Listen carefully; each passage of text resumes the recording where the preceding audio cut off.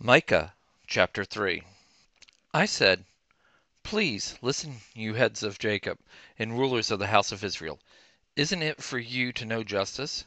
You who hate the good and love the evil, who tear off their skin and their flesh from off their bones, who also eat the flesh of my people and peel their skins from off them, and break their bones and chop them in pieces as for the pot, and as meat within the cauldron. Then they will cry out to Yahweh, but he will not answer them. Yes, he will hide his face from them at that time, because they made their deeds evil.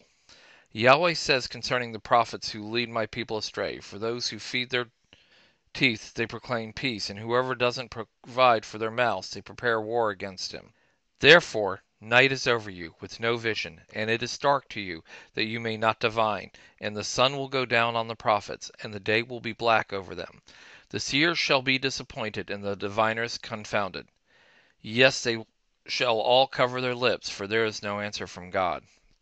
But as for me, I am full of power by Yahweh's Spirit, and of judgment and of might, to declare to Jacob his disobedience, and to Israel his sin. Please listen to this, you heads of the house of Jacob, and rulers of the house of Israel, who abhor justice and pervert all equity, who build up Zion with blood and Jerusalem with iniquity. Her leaders judge for bribes, and her priests teach for a price, and her prophets of it tell fortunes for money. Yet they lean on Yahweh and say, "Isn't Yahweh among us? No disaster will come on us."